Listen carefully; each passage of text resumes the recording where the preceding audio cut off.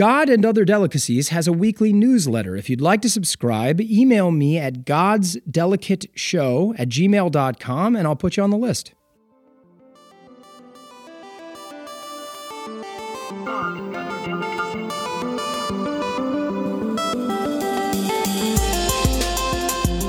Hello, everyone. Welcome to God and Other Delicacies. I'm Nicholas D'Augusto. Thank you all for being here. Today, I have the privilege of welcoming Ken Haynes to the show. Ken is a television writer and executive producer. He has worked on a number of series, including Midnight Texas, Rizzoli and Isles, and Make It or Break It, among others. He also currently sits as a board of directors trustee at the WGA, the Writers Guild of America. I met Ken when he and his late wife, Mary, wrote and created the pilot Eden and cast me as their lead alongside our good buddy Enver Jokai. We unfortunately didn't get to take it to series, but we did get to freeze our asses off in Times Square, throw punches at each other in Chinatown, and pull an all-nighter in an empty Madison Square Garden. Do they give sequels to TV that no one's ever seen? I sure hope so, because that's the reason I brought him here. Welcome to the show, Ken. Hello, Nick. Hi, Ken. How you doing, buddy? I'm very well, thanks. We were just talking right before I started that you were reminding me that you did a show with Billy Ray Cyrus, and you were telling me that you cast Miley Cyrus in her first role. How old was she? You know, I was Like trying 2? to... She wasn't that young. I mean, so it would have been in the early 2000s, so probably around 2003 or 4, I'm guessing. So she must have been 8 or 9. Wow. We did a show. We did 4 seasons with her father. He played a country doctor, and there was a young boy on the show, sort of his pseudo son, and we cast Miley as this really cute, 8-year-old love interest. And so it was really fun, and I loved her. She was terrific. And I'll tell you one quick story. Sure, about her give me an anecdote that I just thought of actually.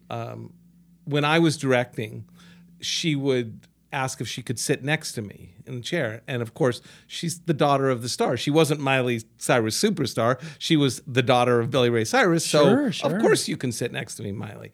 And I remember her telling me, I don't know what I want to do, but maybe I want to be an actress. Maybe I want to be a director. Wow. I said, okay, sure. And then after a little while sitting next to me, she would say, Ken, could I say action? I said, sure, you can say action. I'll point to you. So we'd get ready to go. I'd point to her, and she would, in a booming voice, yell action. Wow. Then she said, can I say cut? I said, sure, I'll point to you, cut.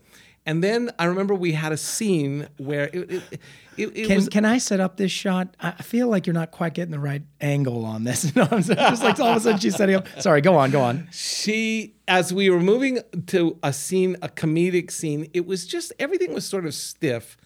And I said, Miley, I got an idea. I want you to go in there and tell your dad to loosen up. Let's have some fun. And she goes, I know how to do that. And this little 8 or 9-year-old walked into the middle of that set, with 25 crew members around, sort of planted her feet and said, hey, Dad, let's shake it up. Let's have some fun in this place. Everybody started laughing. Wow. I signaled her. She came running back. I pointed at her. She said action. And we had this very loose, fun scene. So that was one of my really early memories of Miley, which was really lovely. And I know her to this day. I think she's just an absolutely lovely person, and she's a neighbor, and she's a great neighbor. So wow. And it's so clear that you could see the talent and the intelligence at that age. Yeah, yes. And like the fearlessness. All of those things. But what was the most memorable to me was that she had a kind of drive that I've never seen in a young person. And I'm sure it's from having grown up watching her father perform. I don't think she knew exactly what she was going to do, but she was going to do something. And you knew however old she was, you knew as an 8-year-old, whatever that was, that girl was going to do it. Yeah. And obviously she has. Yeah, that's extraordinary. Yeah. So that's a cool story. It was fun. Okay, man, what'd you have for breakfast this morning? Oh my gosh. I forgot that was a question. Well, what did I have? I had what has become kind of my traditional weird breakfast. I had I can't wait to hear. watermelon, Oh, rice crackers, you healthy son of a bitch. yeah, some goat cheese, Oh, that's two nice. kinds of goat cheese, Really? Two different kinds of goat cheese. some raw walnuts, a couple of This is why you Brazil look so nuts. good. You're like And what glowing, else? and I'm wondering, why is he glowing? He looks great. He's Something sleeping else. well. Oh, here's not so healthy. A little salami. One Snickers bar. And a Salami, coffee. you said. Yeah, a little bit. Yeah, that's why. Come on, you got a little spice protein it up in and there. a couple of Yeah. olives. So very weird breakfast, but it's Feels become a kind of favorite. European. Feels kind of Mediterranean in there. Yeah, I got into having Olives and meat apples and cheese and some kind crackers. of good cracker or nutty thing. So that was breakfast. Man. Ken watched me shovel maybe a third of a breakfast burrito from yesterday cold into my mouth, and then like some cauliflower mashed potatoes and some leftover fake turkey. It looked delicious. Yeah, it was all very cool out of Tupperware. All right, man. You know why you're here. How and when were you introduced to the idea of God in your life? Well, I'm going to tell you some things about me that you don't know. I cannot wait to hear. I do not know what this means, and I cannot wait to hear. Well, so Are you a I priest? grew up, my family were Seventh-day Adventists. We went to church on Saturday. Okay. I oh my God. was- You have to tell me all about this. Yes, 'cause I don't think know a I've lot ever about told it. you any of No, this. no, no, no. Went to church on Saturday. I went to religious schools. Does that mean you went on Saturday and Sunday? No, Just Saturday. Saturday was your Our day. Sabbath was from Friday night sundown to Saturday night sundown. Everyone in the neighborhood thought we were Jews. Right. That's typically what it. Exactly. And we essentially ate kosher. In terms of the law, the biblical laws, we didn't eat shellfish, we didn't eat pork. Essentially, the same sort of laws that govern a kosher diet. I went to private religious schools from the time I went to a public kindergarten, and then from first grade to eighth grade, I went to a small school called Fir Grove Elementary, a Seventh-day Adventist school, and then I went to 2 years of private high school, and then in my junior year in high school, I moved on to a larger inner city school because I was an athlete and I wanted to play more competitive sports. But so I was Not to derail from the really interesting thing. What sports were you playing? basketball. Okay, cool. I'm still a basketball player. I'm still a wow. basketball fan. I didn't know that you still play. it- So you like keep a regular game and all that. I have a regular game. Up until recently, I had a couple of games, and I play with writers and some actors every Saturday. Do you handle the ball or do you play underneath? I handle the ball. Okay, yes. right on. I mean, really, my misspent youth was on the basketball court. I played basketball every day of my life, and it was just my passion, my obsession. And, Wow. then discovered acting, moved on. But to get back to your original Yeah, question, so right. my parents were religious, and I was introduced to organized religion as, by the time I was in first grade. And it was a very big part of our life because it was not only schooling, that religion also had its own sort of social network. So you did things with people from school, from the church as well. So Well, I completely understand that. I mean, that was a similar. I mean, look, I was raised Catholic, right. and many similarities in the sense of like the sociocultural depth of the relationships you're creating in the community. It's just all a part of your social fabric. So, how many siblings do you have, or do you have siblings? I have one younger brother. Okay, so both of you raised Yeah. in this. Yeah. So what are the core belief differences in the Seventh-day Adventists versus, say, a kind of more like a Lutheran or a Catholic? I think it's more in terms of sort of taking the Bible literally. So that's why they believe sundown is on the seventh day and, Saturday. But I would say other than that, it's pretty straightforward Christian religion. You believe in heaven and hell. You believe that Jesus will, died for our sins, that he will come back. those that were going to be saved will be resurrected, all of that kind of stuff. Did you ever have a time period where you really loved it? As in your youth or anything? Did you ever really love it? Or did your I'll tell you what I know? loved. Yeah. I loved the community very much. I embraced the community. I liked the people that I was with. I liked the social aspect of it. The religion scared me from a very early age. Wow, how early do you think you As started? early as I can remember, Wow. I was confused by it. Fire and brimstone. Okay. 1,000 years of burning if you were, if you were evil and you didn't ascend with Jesus. All that stuff just scared me. I didn't understand it, and I found it frightening. I remember things like when Jesus came back, he was going to start a small cloud in the distance, and it would get bigger and bigger until you realize this was a cloud full of angels and it was Jesus coming back. So as a young kid, I would look up and see a small cloud and think, oh my God, is it today? And Wow. and I haven't been good enough, and what's going to happen? And you're going to go to the fiery lake for 1,000 years. So I would say sure. it really scared me. And then I had my time when it didn't feel like it really related to me.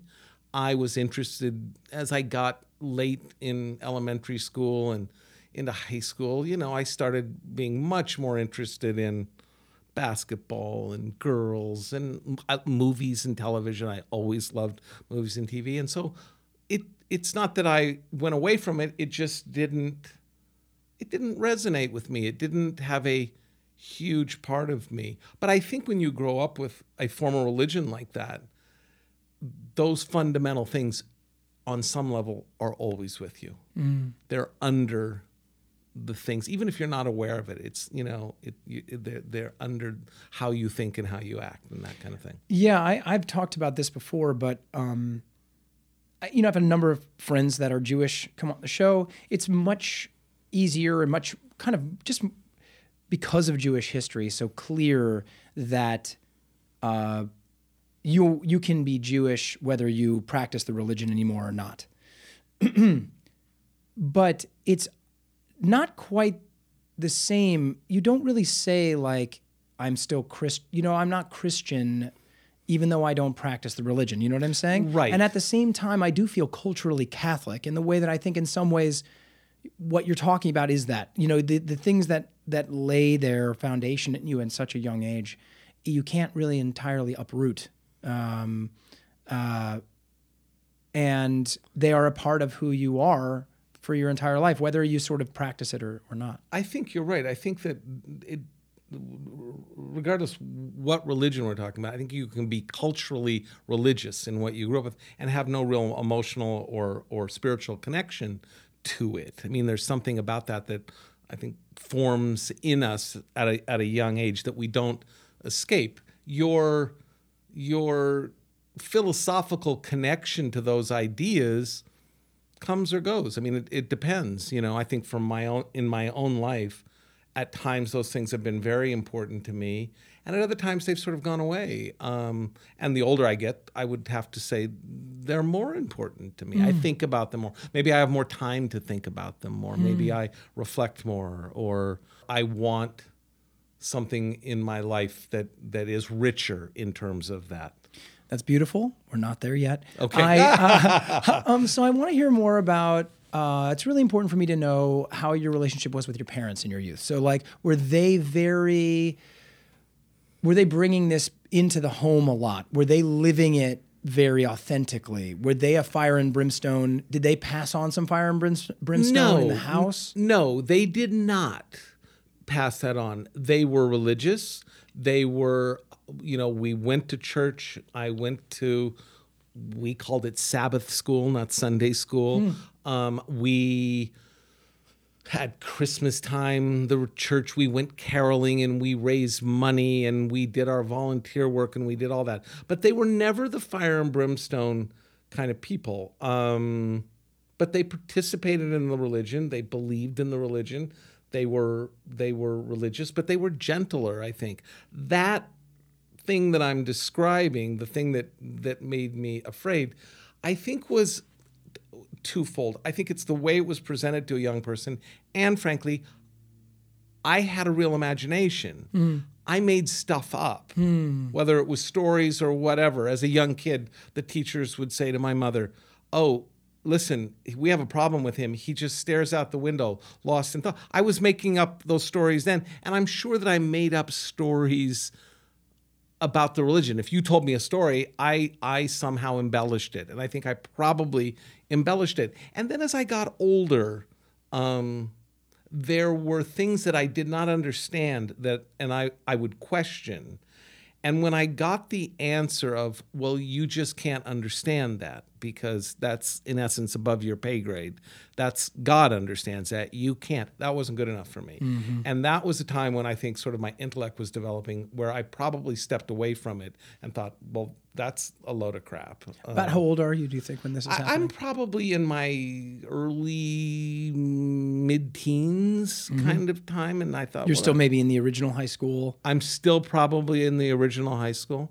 Yeah, and so then it felt that formal religion did not feel satisfying to me. And then I got into my life, which was sports and fun and, movies and that kind of thing. Did your parents have any concerns about you not following in the faith, maybe as you were leaving and going to this different high school? And then, it seems like maybe chronologically as well, the chronology of lining up your sports happened to also sort of follow alongside your sort of like your emotional faith arc. It was you sort of split from the family, maybe emotionally, at least in a faith sense, and then sort of split from the family in that you're like now entering into the city away from the shelter that you'd sort of maybe been raised in. Absolutely. Interesting. It definitely followed that sort of timeline and that trajectory. Because I could have very well graduated from a Seventh-day Adventist high school, possibly gone to a Seventh-day Adventist college, and Seventh-day Adventists tend to work in the medical profession. They work as teachers. You can kind of stay, I don't know if isolated is the right word, but you can kind of stay in that religion, and it can be a part of your work and your social. It can be everything. And so, I could have, I suppose, gone in that direction. I went in another direction. I was very interested in sports, and I was becoming interested in the world. I think I was also becoming interested. I grew up in a small town. I realized there was something else out there. Where was the town? I didn't even get this. Yeah, it was it's called Vancouver, Washington. Right. So you were up in Vancouver, Washington. Yeah. Okay, right. Bedroom community. I didn't even really get Portland. that. Yeah. Okay. Yeah, and my parents, either out of not indifference, they, for some reason, kind of allowed me to make my choices and to fail or succeed on my choices.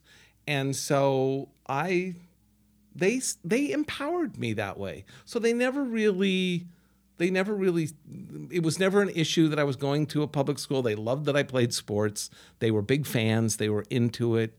And they just sort of allowed me, they didn't impose anything on my life. They allowed me to follow, what I wanted to do, which includes years later following my dream into, the entertainment business. For me to be an actor from where I come from, it's like saying, oh yeah, I'm going to grow two heads. It was just, there was no reason to think. What did your parents do? What did your father do? My father was a salesman, and my mother was a secretary. She did all kinds of different things. She ran a dental office. She ran a legal practice. So, she was an office worker. And how small was the town when you were growing up in it? Well, it's funny. I was just asking her that. I just visited her. Oh, your mother's still alive? Yes, she's still alive. Yeah, she's 92. Wow. And your father is gone? My father passed away about 6 years ago. Okay. Sorry to hear that. Thank you. I think there was somewhere around 25 or 30,000 people when I was a kid. It has grown. It's so much bigger now. I'm guessing there's a couple 100,000 people in that area now. But it felt like a small town. There were couple of high schools. But yeah, so I, for some reason, maybe it was television, maybe it was watching movies, which, I love TV and movies. Somehow I got this idea that there was a creative world, there was something out there that was calling me, that was not small town USA.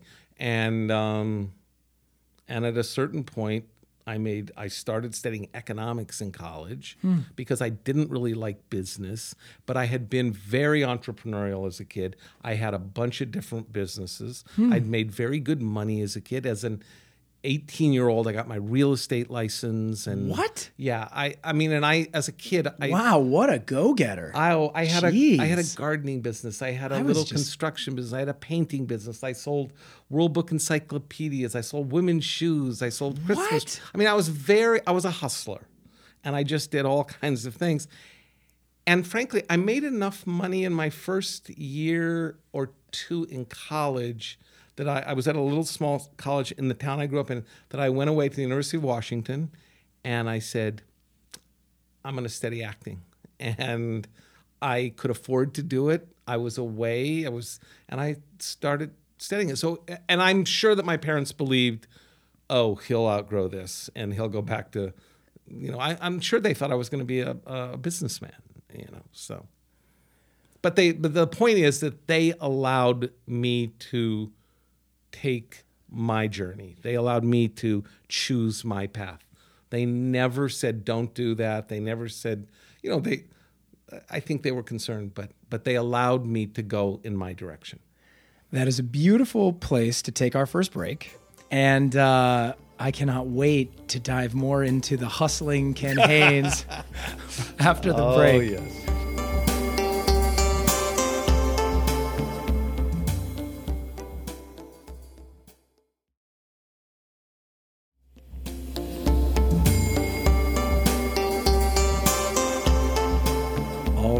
We're back with Ken.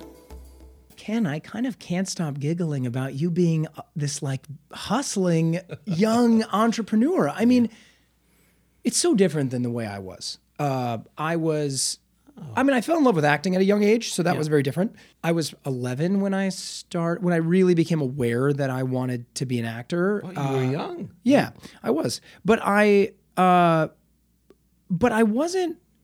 My father's a businessman, but I didn't have this sort of. I was telling you a little bit about this outside of the show.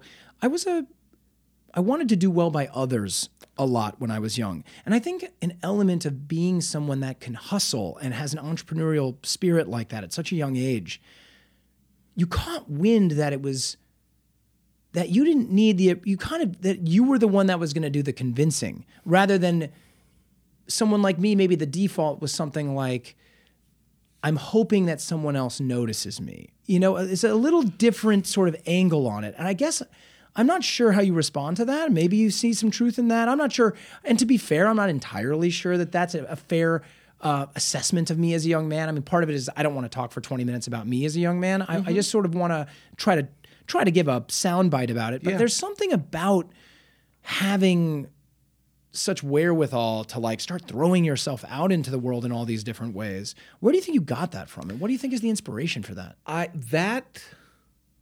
don't know. Now, I think you were saying the approval or to be noticed by others. I wanted to be noticed by people. The people at that point in my life I wanted to be noticed by were largely men who were business people that I was working for in some way. I wanted to show them that looked like my way out, so to speak. So the man who owned the real estate company that I went to, he said to me, "Kid, you should get your real estate license." Oh yeah? I didn't even know what it was, but I knew he was a real estate broker, and so I turned 18, I got my license. And I started working. But I met him by building a fence for him. I didn't know how to build a fence. I knew someone in my neighborhood who said, "Oh, I can tell you how to build a fence." So I said to him, "Oh yeah, I'll build you a fence." And I don't remember, I don't even remember what I charged him, but whatever it was, it would have been pennies on the dollar compared to had he got a contractor. And I learned how to build a fence. And I impressed him that I could hustle and I could follow through and I was responsible. And so I did want to be noticed in that way. And then certainly as you become an actor, Yes, you yes. want to be noticed. Yes. So, Wow. but I don't know where it comes. I don't know where that comes from exactly. I have one more question about that, just kind of probing that thought, which is, what was money like in your house when you were growing up? Oh, that's a very good question. It was an issue in my house. I think we lived a middle class existence, but I was aware that there were things we couldn't afford. I was aware that others had more than us. And at the same time, it's not like I was ever hungry. It's not like I had most of the things I think that I wanted, but I think my father struggled a little bit, trying to make ends meet. But at the same time, I say that, I mean, we always had a nice home. He worked for a company for a long time. He had company cars and all that. But I was aware that other people had more than we had. And I think I probably was most aware that I think my father wanted that. And I saw in him that he didn't have that. And I think probably where my drive came from was, I'm going to have what he doesn't seem to have, because I think as a young person, it's like he values it, he wants it, it must be good. Well, I'm going to get it. And I think maybe that was part of my drive. Yeah, it's really interesting. Yeah. It's really fascinating. It makes me, my father is such a powerful force in my life and my family's life. Really just such a dominating kind of energy and personality. Wonderfully charming, beloved person, and kind of has a kind of classic American, story. Worked as a manager at a fast food joint, and then the guy, like, it's a strange story about this dude who was rich and he spent so much money he went bankrupt. But he was still rich. The business was running well, and they had to sell him. Sold some of them to my dad, and my dad bought the business and kept going. And so, guy that comes from a very poor background, but then as I come up, he's huge overachiever. So I think in some sense,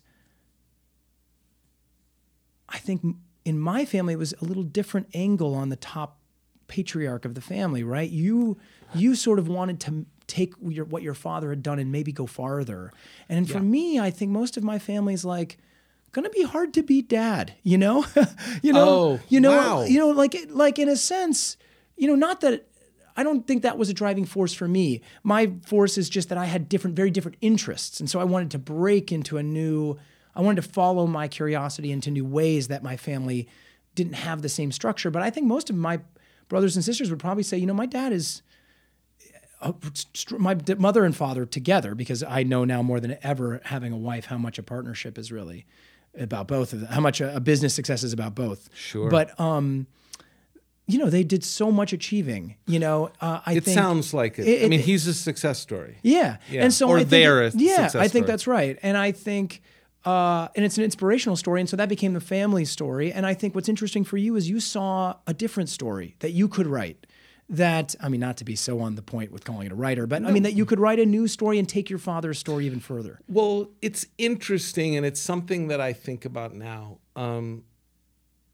I look at what I've done, the success I've had, that I came to Los Angeles, with really nothing, a car full of a few books and some clothes and a few $1,000. Your dad didn't have a ton of money to give you? No.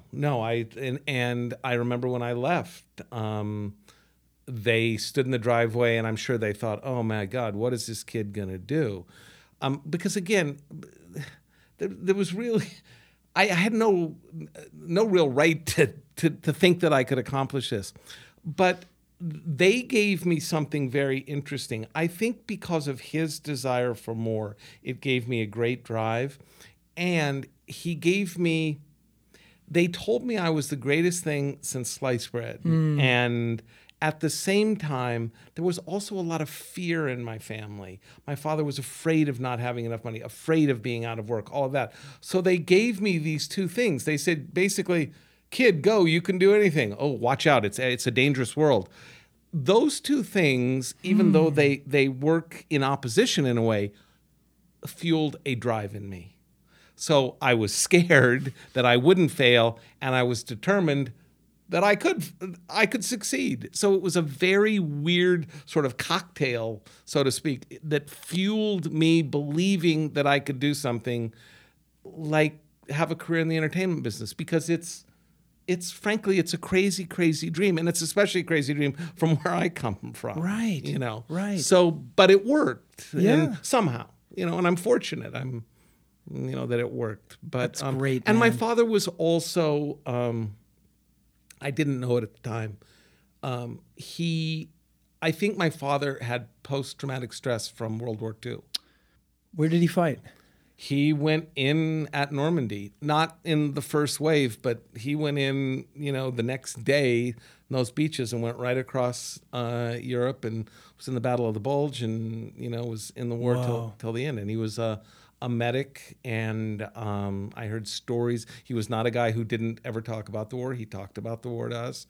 And there was some really horrific experiences that he experienced as a very young man, 18 years old. He was literally drafted. He was still in high school. He got a deferment for a few weeks to graduate, and within a week of high school, he left his little town in Indiana and was in basic training and shipped off to Europe then, whatever it was, 6-9 weeks after that. My goodness. And so he was later diagnosed with that. And I think that caused him a lot of difficulties as an adult.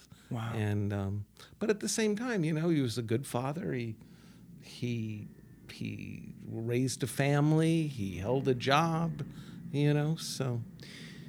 He was a medic. So he wasn't asked, he still carried a firearm, right? They did not carry firearms. Oh, they did not. No, okay. and he became a medic because of his and his family's religious beliefs. Wow. They were conscientious objectors. But he couldn't. Guess. But I guess at that stage you couldn't conscientiously object yourself completely out of the war. You couldn't. So what you did was then being a medic was the next thing. You were never, or theoretically, you were never going to have a gun and be killing people. You were going to be trying to save people. Yeah. So he goes to boot camp to learn how to be a medic. Yep. Wow. He gets a crash course in saving a life on the battlefield. Yeah. And the stories are just intense, it was real. It was that real wave that pushed right across Europe, and it was. I think it was frightening. I think it was a really hellacious experience I can't for imagine. him. Yeah. I can't imagine. I've been to those beaches. I've visited France and been to those beaches, and like when you see them, you're just like, I have a history degree. I love these stories. I grew up loving these stories, but when you stand, for so many of us, war is so far away, and with the way it works now, with young people entering the military. And it's just so hard to run into enough of these stories. I know one or two people maybe that have fought in some of the recent wars, No, my generation has sort of missed it. I was, obviously too young for Vietnam. I was probably, and there hasn't, I guess the fighting in the Middle East, but, I was too old for that kind of thing. Yeah, so by that point, the draft was done. Sort of concept. War was movies for me. Yeah. So. It's amazing to think about that. And obviously it's like, we're telling a story about something that's like past. It's not. It's like there's still people living this now, but we don't have to be drafted. And so we don't live with that fear ourselves. That's right. Yeah, that's amazing. My grandfather fought on the Asian side. Just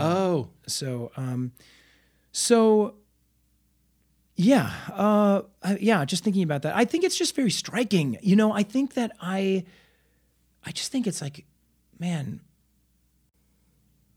we live such a separate existence from these pains in the world, right? Like these wars that exist, the horrible news cycles that come at us, these people are living this today. These world wars are not gone. They're still there, just not being fought the same way, There are people subjected to this pain and horror all the time.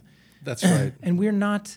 And in we're access, not. and we're losing the generations that did have the majority of the generations that where the largest percentage of them, where you could tell a story about a generation about the war they fought, those are all gone. Now it's just That's right. like 3% or something of like the population fights in our wars now, right? Isn't it something super low like that? I think it's really low, and we've never had a war since World War II where everybody really got behind it in that kind of way, where kids went down and signed up because, it's that notion, the greatest generation, that there was a universal calling in this country to step up and fight. I mean, I don't think that obviously didn't happen in Vietnam.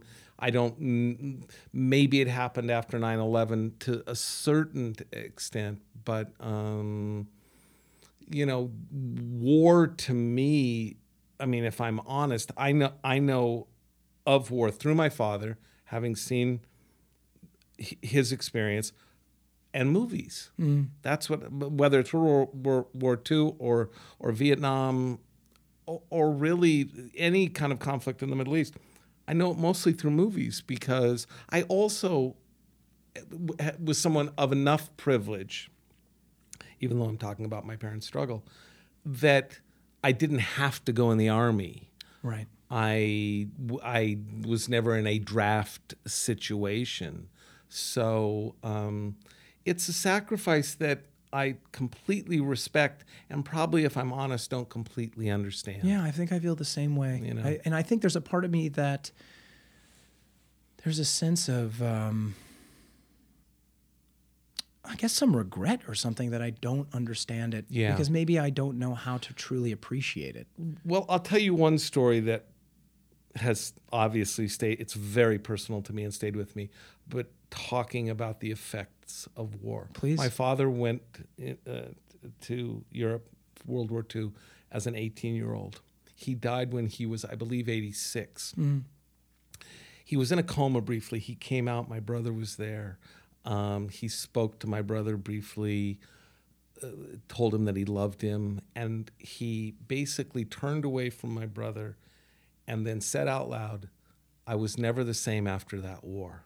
And he closed his eyes and he died. Are you kidding? So that is one of maybe the last thing that was rolling around in his mind before he passed away. That tells you how profound that experience was for him. And I think,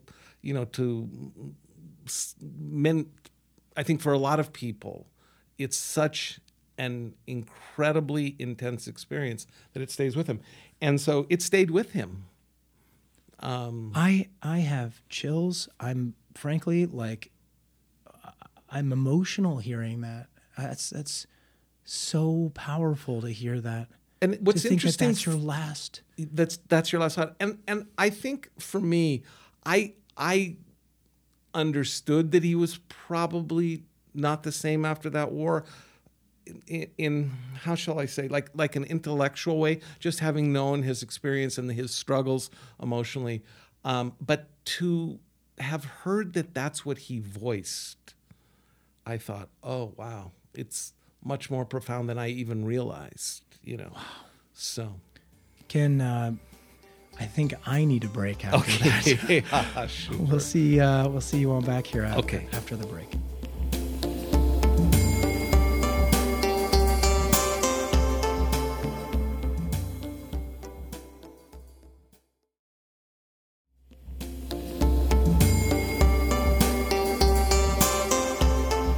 All right, everybody, we're back. I've had a chance to recover. We were just talking after the break, or in the break. It's just such a powerful story to hear about that. It's impactful. Yeah. I don't want to go down this sort of long way we talked about, but there's other things I want to talk about. But one thing you mentioned, I think that's worth mentioning, is that obviously it affected him in his life, his ability to function. But it affects the children. Yes. This trauma passes down through generations. Absolutely. Because you are then left trying to understand the trauma of your father, which is traumatic. And I didn't understand it at all. I mean, until I was much older. But I think it's part of what's forgotten. Now, I don't want to say that what happened to him in any way, how I grew up, was equal to it's that not comparable, experience. right. You know, it wasn't, obviously. But there's a ripple effect. But there is a ripple if it's effect. a 10 to him, it's a That's right. 5 to you or It something. affected him in a huge way, and that gets passed down. Yeah. And I don't have children. If I did, I'm sure, good and bad, some of that would be passed down. I'm sure that in the young people, my godchildren that I have really close relationships with, I'm sure that what I experienced with him, I have taken that and put my own spin on it, you know.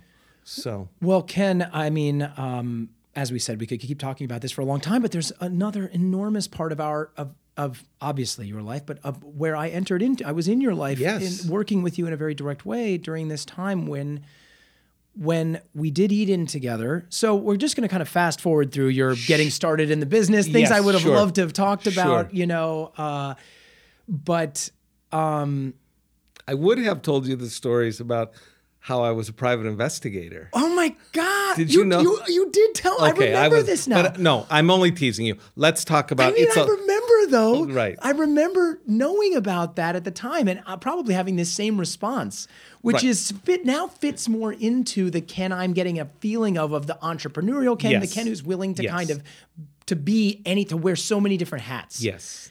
I didn't know that you were one of these guys that could just kind of. I didn't know you were such a baller. Like I didn't know you were such a basketball guy. Right. Like. You have Yeah, a you're lot a of different basketball hats. player, aren't you? I am a sports guy. As I've gotten older, my knees have gotten worse. So I'm like a big, now everything goes into Pilates. Oh, I'm a okay. Pilates guy All right. because I need to keep my body limber and stuff. Oh, because I'm yeah. not kidding, man. My hips and knees, they get yeah. out of whack so quick.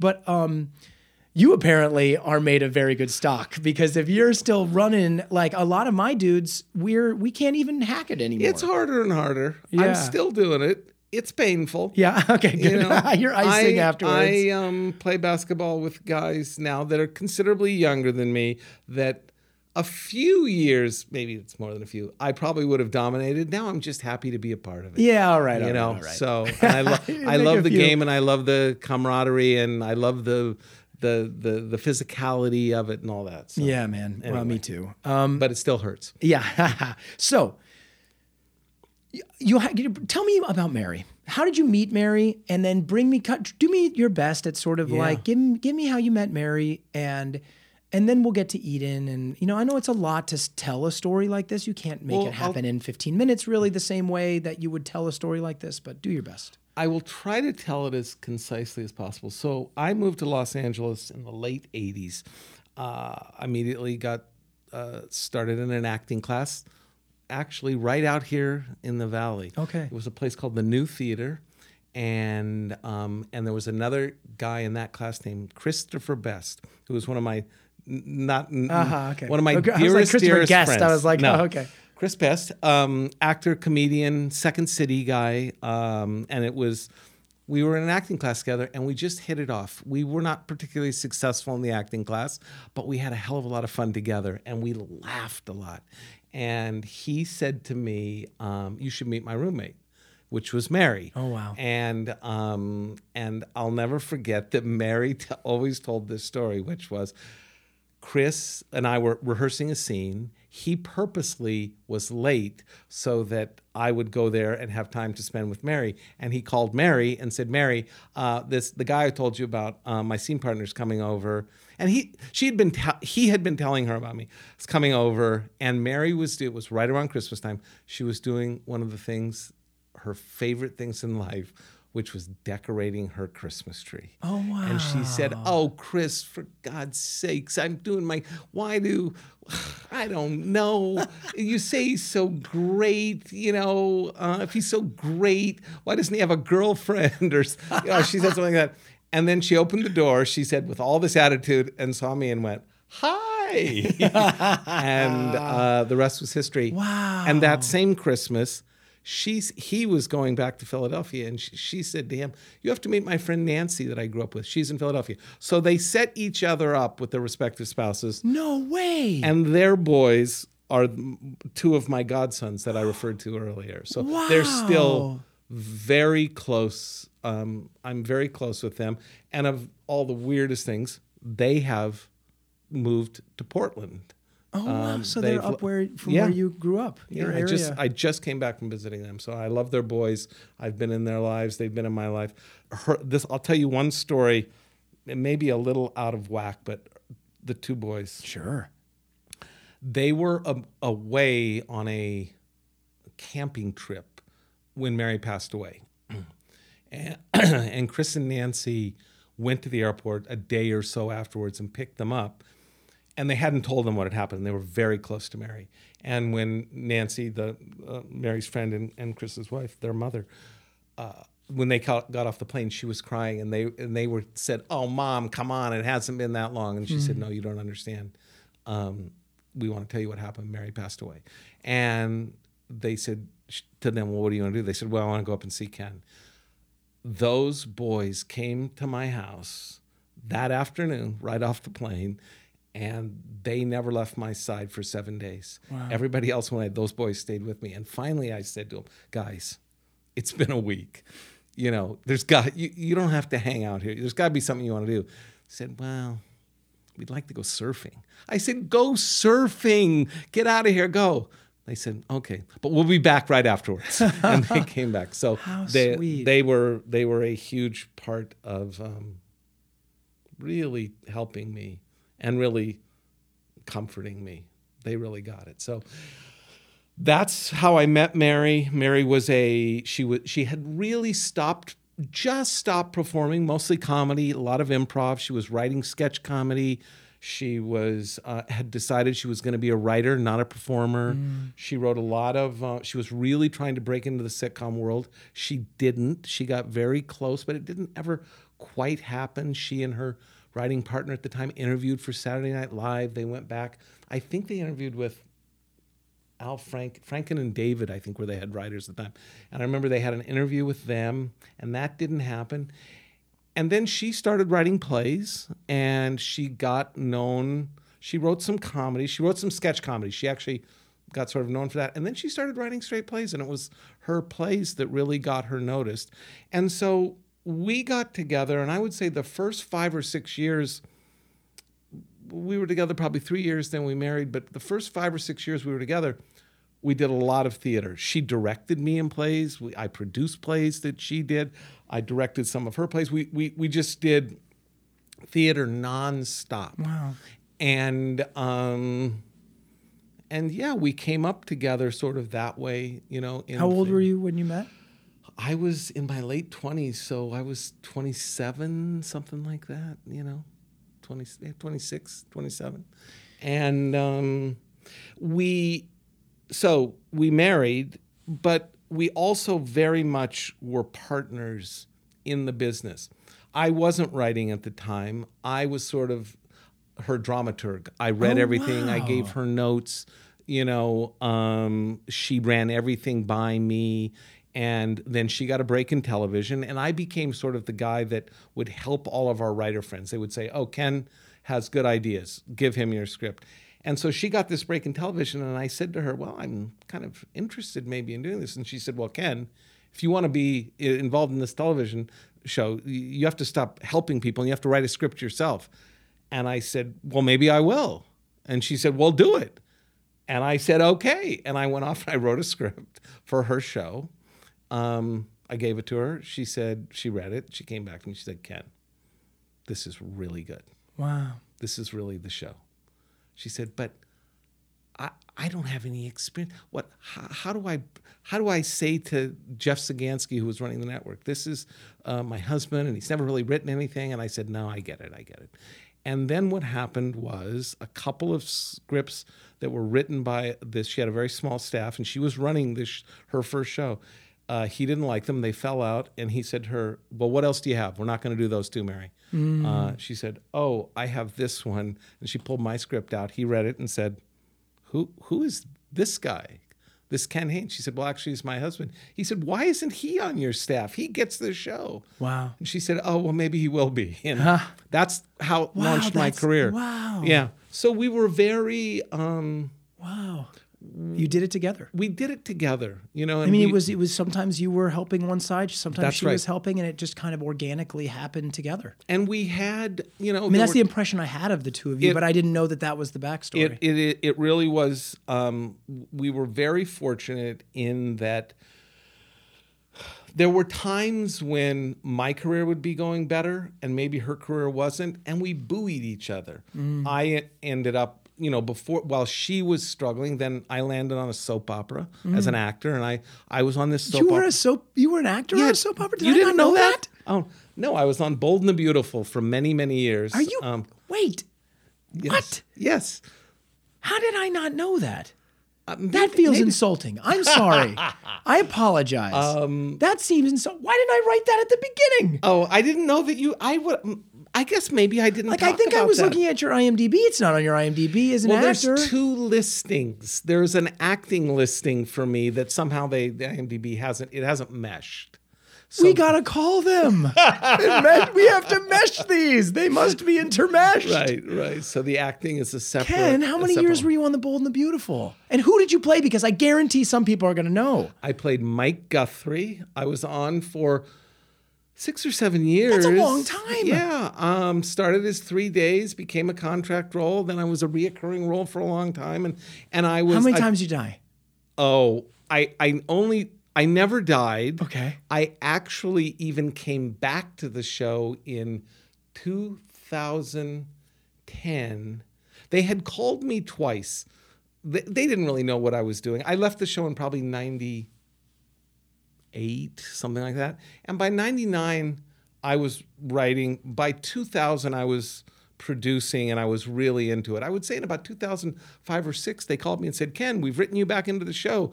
Great contract, come back." And the casting director called me, and I said, "Oh," they actually found me on set in Toronto. And I said, "Guys, I'm not really doing that anymore. I write and I produce television, and and I said, I can't do it." And long story short, I turned them down.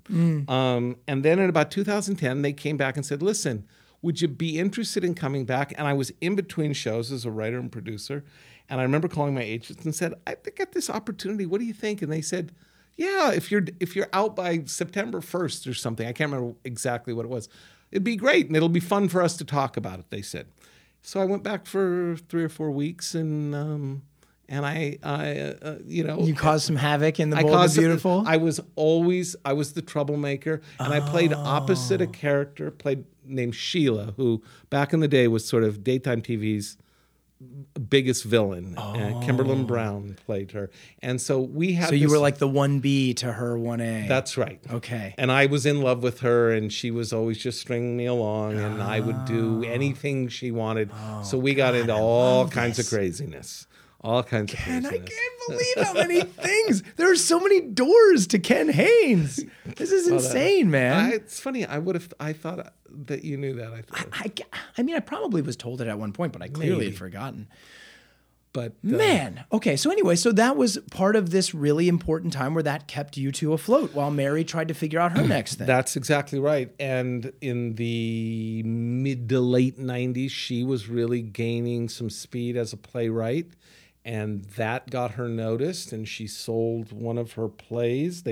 Plays got produced and published, and she sold one to, I think, Hallmark, and she wrote the movie. And Wow. then Jeff Sagansky, who had run CBS, found her and loved her and really became a mentor to her and opened doors for her, and then became a mentor to me. He really opened doors for me, and I stayed. It was a small family network called the PAX Network that I ended up staying with for 5 or 6 years and did a bunch of different shows. I did a show called Doc, like I said, with Billy Ray Cyrus. I did a show called Sue Thomas FBI, and I ended up then Mary and I together after that. We sort of went our separate ways then in terms of writing. She was doing stuff here. I was doing a lot of stuff in Canada. And then we sort of started to kind of find our way back to working together on a few things. We sold several pilots to Jeff Sagansky, and and did some stuff. And then I went off again. And then we had the writer's strike in 2008. I remember that. Yeah. And then she said here. to me after 2008, she said, why don't you stop going to Canada and let's throw in and let's write some stuff together. We'd never written anything together. We'd been in each other's work. And so we started writing. The first thing that we wrote together was Eden. Wow. And Okay, we sold so it. this is great. When is she diagnosed? Wow. Okay, so this you're kind of in the middle of this. Right. This is where I entering into Eden is Yes. the time. I didn't. You'll tell the story, but there's kind of an extraordinary twist from my perspective to it. There is. So she had been sort of having stomach issues on and off for, I would say, a year. Maybe 2 years in the bigger kind of picture, but not intense, but stuff. And she was going to doctors and they couldn't figure out, did she have irritable bowel syndrome? Did she have this? And couldn't figure it out. And in the meantime, we had pitched a pilot, Eden, and almost sold it and didn't. And our agents, and it was a hotel show, and our agent at the time said, no, don't stop. Nobody wants a hotel show. We said, but this is really different. No, it's not really different. It's just let's find something else. And I remember I said to Mary, screw it, let's write it. And she said, yeah, good, I'm in, let's write it. So we wrote it as a spec. The minute we wrote it, they were all over it. It literally went out to 2 places. We went to Jerry Weintraub and we went to USA at the same time. And we told Weintraub that the agents had sent it to USA. So if something happened, USA bought it and we were off to the races. And then we started, we went into development with it and we changed it significantly and developed it. And then on the day we turned the pilot in, she had been going to several doctors and she said to me, you don't need to go with me to this. This is my general practitioner. She said, go through the pilot one more time, and we got to turn it in this afternoon. Go through it and then email it off. I'm going to go to the doctor, and I'll see you when I get back. I said, okay. I stayed home, just went through it quickly, that afternoon, sent the pilot off. And not a half hour after having sent it, I got a call from her, and she said, something's wrong. And I said, what do you mean something's wrong? She said, I don't know. They're treating me really weird, and they want you to come down here. Oh, no. And I said, okay. And I said to her, have they talked to you? And they said, no, they want you here. And I said, okay, I'll be there. And it wasn't far, 15, 20-minute drive. I jumped in the car. I drove down there, got there, went into the exam room where she was, and she was already crying. And they had told her right before I got there, because she finally said, what the hell's going on? And that they had done ultrasound. Yes, right. And they saw what they were pretty sure was late-stage ovarian cancer. And so, our world was rocked. And then, of course, this thing that was front and center in our life, which was Eden, which we were thrilled to be working together. We were thrilled that we were sold it. We really thought this thing had a chance. All of a sudden, that didn't really mean a whole lot to us. Wow. So long story short, we didn't tell anybody that she was sick. I mean, a couple of close friends, because we didn't want it to affect our deal. Right. And we firmly believed she was going to beat this. Right. She had a enormous hellacious surgery, was in intensive care for 7 days, came out, started chemotherapy, got stronger and stronger, numbers were getting better and better. And about the time she was about to finish chemotherapy, the project got greenlit. So during that time, we'd continued to work a little bit on it, but it got greenlit. I went to New York to start to prep. A week or so later, she joined me in New York. That wasn't long after that you got there. Right. And she was feeling great. And here she was, no one really knew. She had a wig on. I didn't know that. Yeah. I mean, it's amazing, but of course I never knew. Yeah. Why would I know? No. And I mean, that entire time, and she had a wonderful energy. I mean, she was obviously such a wonderful, bright energy. And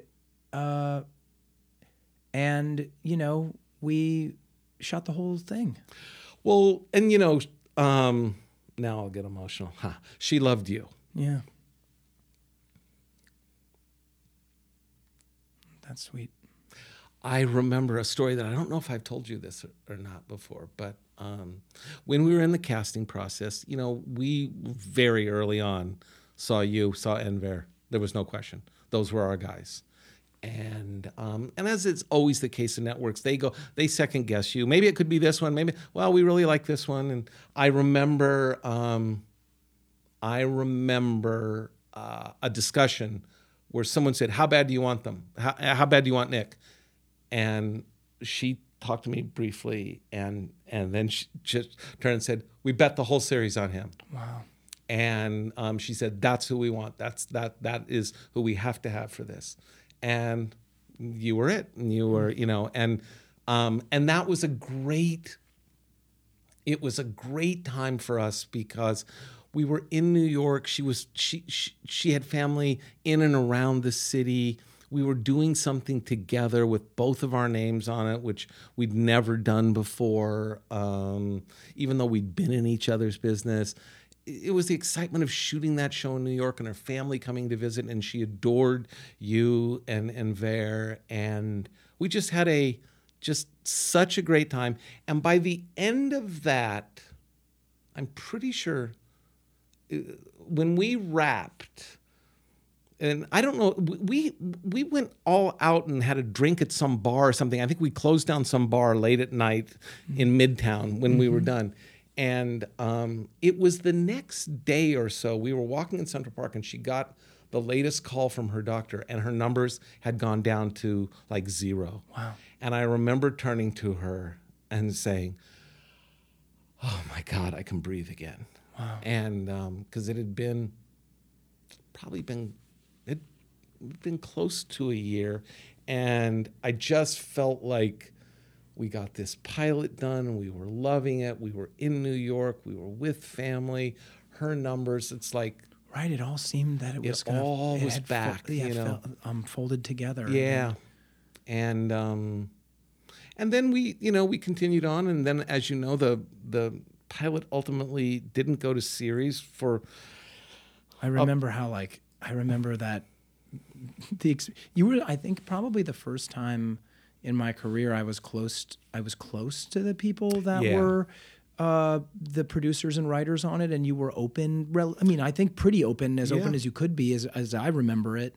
Maybe there were certain things you knew that you didn't tell me, but you were pretty open. Like, this was feeling really good. It goes from feeling great to not. And well, it went. It really went. We were looking for offices. We were interviewing a writing staff. We were being told by the executives it was a great pilot. And then it just, it was the Comcast NBC deal. I don't know exactly what happened. I don't know the internal, but it just went away in a day. And it was devastating. But and I remember right where we were when we heard it, and we went to the Smokehouse. Oh, wow. Of all places. We were meeting dear friends, and we were kind of stunned, and it was like, how could this happen? And it was shortly after that her numbers jumped back up and started to go up. Fucking real. So I went from being... This is just like, Sorry, I keep going. I was just depressed about the show, and then it was like, wait a minute, life. Let's get back to what's important. So it buffered our disappointment.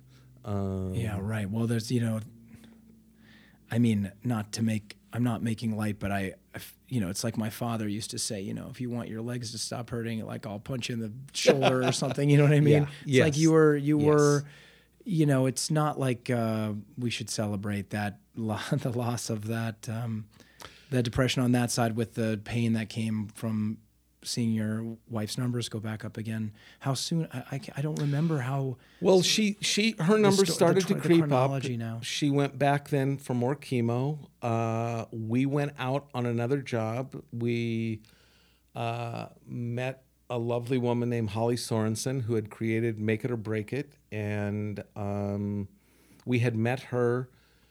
She wanted to hire us. We said yes. Then the numbers went up more.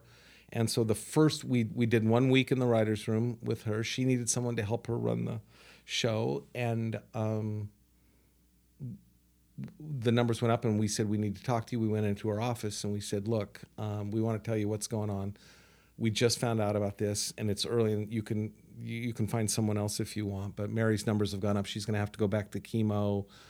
We just sort of came clean. We didn't want to put her in a bind, and so we told her our story, and she said, well, what do you guys want to do?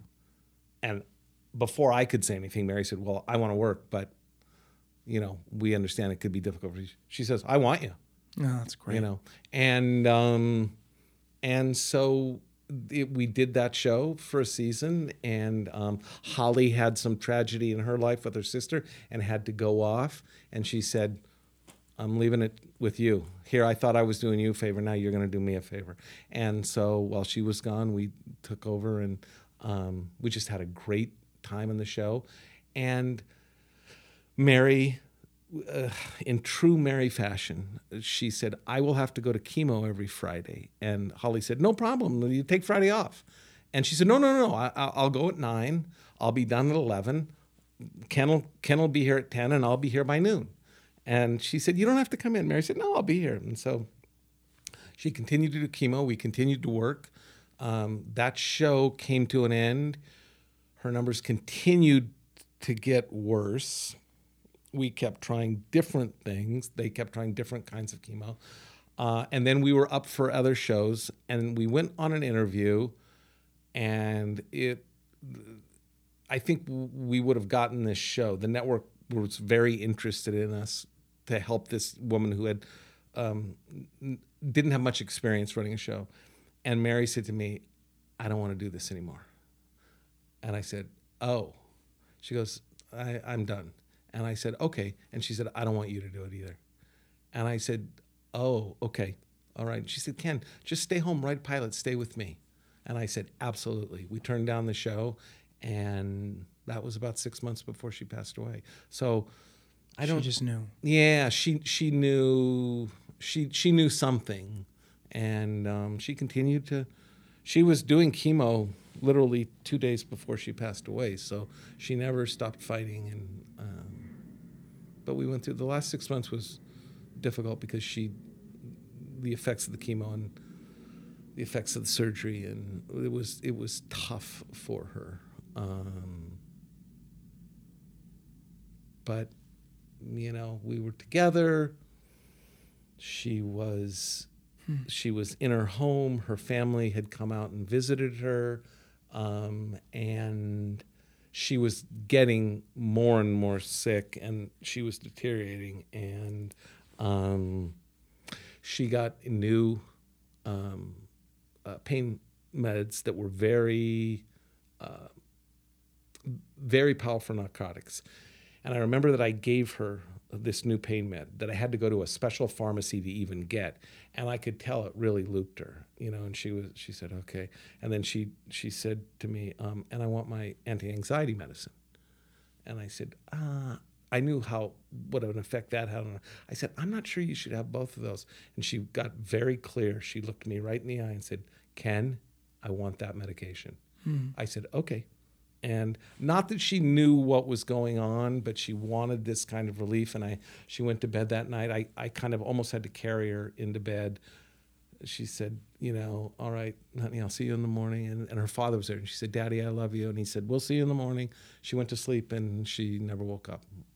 So, My God. Ken. Yeah. So I mean, as tragic as that is, and it's tragic, the one break, however, that she got was she didn't deteriorate to a place of hospice and lingering, because she would have. Mary was someone that was a fighter. She would have, she didn't go in that long sort of journey of near death. She went to sleep telling her father that she loved him and telling me that she loved me, and didn't wake up, So, Ken, that was the break she got. It's it's an emotional story. It's so powerful. I appreciate you sharing it. I think when that all happened to me, from my perspective, when that was happening, yeah. To me, the feeling I I don't think I knew how young I was at the time to know, like, again, I was in my 30s maybe, but I don't think I understood. Right. And I hearing the story now in the same way that I still didn't understand. I've told you that my teacher died around the same time. Yes, I remember. And I think it's extraordinary how life, whatever, it's this cliche of life teaches you how to see what's real and what's meaningful. And you tell this beautiful story about the hopes and dreams. I mean, our business is all hopes and dreams, and yet at a certain point it shifts, and yours is there's such a strange symbiosis between the hopes and the dreams and the reality of life happening in tandem. You have these hopes and dreams that you two had been built, that you wrote this thing together. You have this story that you wrote together, that you slowly but surely folded your work life together. And then to have life at the same time brings such a tragic element in. And as a father now, like, it's just slammed into me too. And I hear your story in a new way than I ever could have heard it when I was, 10 years ago or whatever, I didn't experience it the same way 10 years ago. Yeah. I experienced so much after the fact, after she was gone. While she was struggling, I didn't cry much. We didn't have long talks. She told me one time, she said, "I'm not afraid of dying. I just don't want to leave you." And I really wanted to see the kids grow up. Shit, man, that's so beautiful. And we sad. cried. But I didn't give in to that because it meant that I was always the one telling her, "We're going to make it. You're going to make it. You're going to beat this. Listen, there's this, there's that. We'll try this." I was juicing everything. I was, and so I would not give in to this. She was not going to beat this. And I never did. I mean, none of us expected her to pass away that night. Right. To the end, you're like managing her medication. That's and right.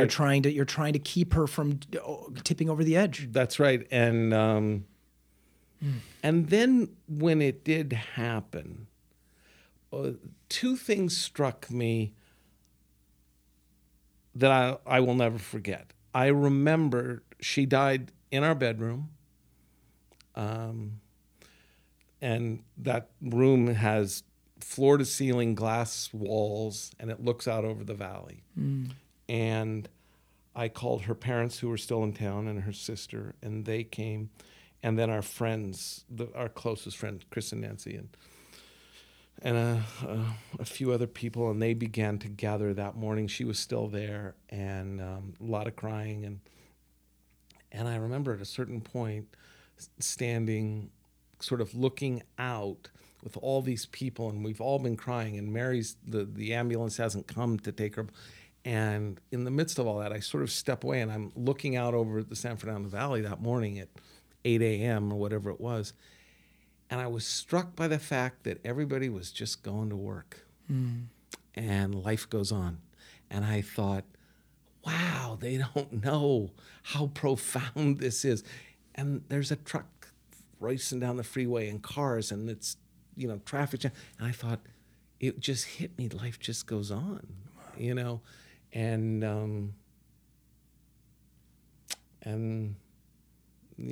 it does. It goes on.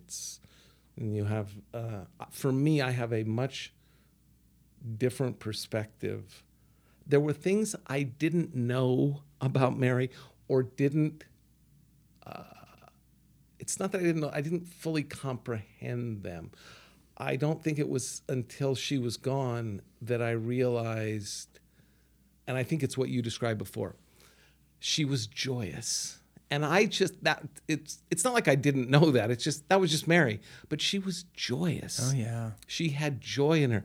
And when you say you were very involved with us, I mean, that's largely in part to her, that she she really embraced you, but she more than embraced you, she wanted you as a partner in this. She never saw that there was difference between what she did and what you did. I think we both felt that way because of where we came from. But those kinds of things, I realized after the fact, oh my God, she brought me all this joy and she brought all this love. And I guess I knew it. I just didn't contemplate it before, she was not. I thought for sure I was the one driving. I was the A-type personality. I was driven. I was this, as you said, hustler. And I was sometimes on her. You got to work harder. We got to do this.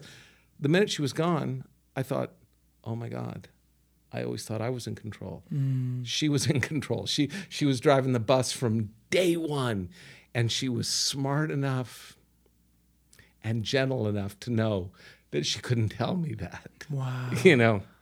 But it's like I went, oh my God, I thought I was in control. She's been in control this whole show, Wow. So that was a profound thing. I was like, oh, what do I do now? So then you have to learn how to. And I would have told you, well, if you'd taken me as I was, oh yeah, well, I'm the one that's kind of, I'm in control of all this. It was her. Wow. She made a very beautiful life for both of us in every way, and I am blessed and profoundly grateful to have had that. Oh, Ken. Yeah. I'm a lucky guy. What an absolutely beautiful story to share. It's so sad. Thanks. It's tragic, but it's such a generous story, It's such a generous story. She was a generous person. I have never done this before, but Yes. I am going to take a tiny break. Yes. And I want us to come back. I have never taken 3 breaks, but Okay. I want us to have one more moment together. Absolutely. And I think we need to take a break. Absolutely. Okay. Absolutely. We'll be right back.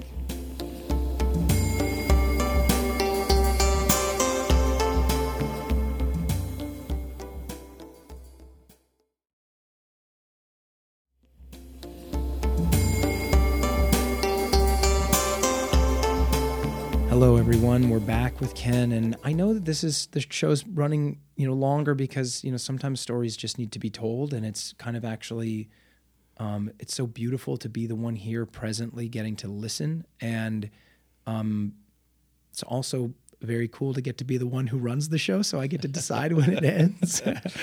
But hopefully you're still listening. I wanted to give Ken a chance to just, sort of have some final thoughts about spiritually maybe some of the things that he's taken with him from this experience or that have been illuminated to him, and also to kind of go down even further down the road of, he's shared this beautiful thing that he learned about what Mary was to him.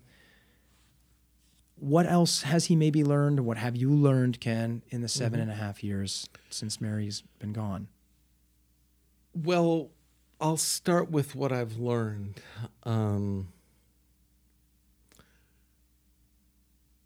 I've learned how blessed I was to have her.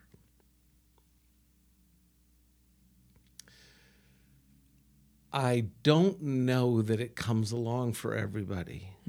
I was really blessed. I cannot imagine what my life would have been without her. I miss her every day. I think I miss her as much. It changes, but I miss her. But I know I was blessed to have had her, and that she was such an extraordinary person. And I think one of the things it brings to me in terms of spirituality is, again, how fortunate I am in so many ways. I mean, I guess you could look at my life and say there's been some successes, there's been some tragedies. It's been a mixed bag, but I've been fortunate. It's tragic that I lost her. I was blessed to have had her for 20 plus years. It profoundly changed my life, even when I didn't know it was changing it. And I think one of the things I learned, Mary was, she liked to also call herself a recovering Catholic. she was not much on formal religion, having gone to Catholic schools and all that. But she had a goodness in her. And as I said to you before, a joy. And there is something about that to me, that goodness and that joy, especially that joy, that to me is godliness. I don't know how to describe it. I don't really know what it is. But to me, that's the part of us that is godly. And I recognized it more in her than I'm able to recognize it in myself. So although she would have told you she was not particularly religious, she lived her life in a very moral way. She lived by rules. She was a rule follower. She didn't lie, and she didn't break the rules. But I've always, especially in retrospect, I've always looked back and thought that thing that was so bright at the center of her, that fueled her professional career, fueled her as a comedian, as a writer, that fueled when she walked into a room, whether it was friends or family, that she lit up that room. That to me was her godliness, her spiritual essence. And having seen that in someone else, I don't know if it's made my faith stronger, but it's made me more aware that God is all around us, whatever it looks like. And I don't know what it looks like, but that it is around us, and that is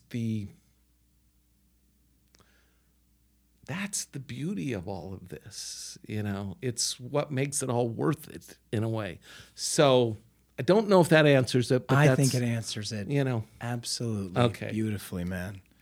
Ken, I am so thankful that you were here to share this. I am thankful for the beautiful things you gave me in this conversation. This conversation really shouldn't be about me, but you gave me some beautiful things in this conversation. Thoughts from Mary in the past, and affection from our past, and things I just didn't really. How do you predict where a conversation like this will go? But thank you for sharing so openly and giving a real gift to people. I think, certainly myself, I think other people will feel it because you've shared so beautifully and openly. And we're going to talk more after I turn this off. Well, you're welcome, and there's no one I would rather share this with. Thanks, Ken. I love you, man. I love you too. All right. Thank you all for listening.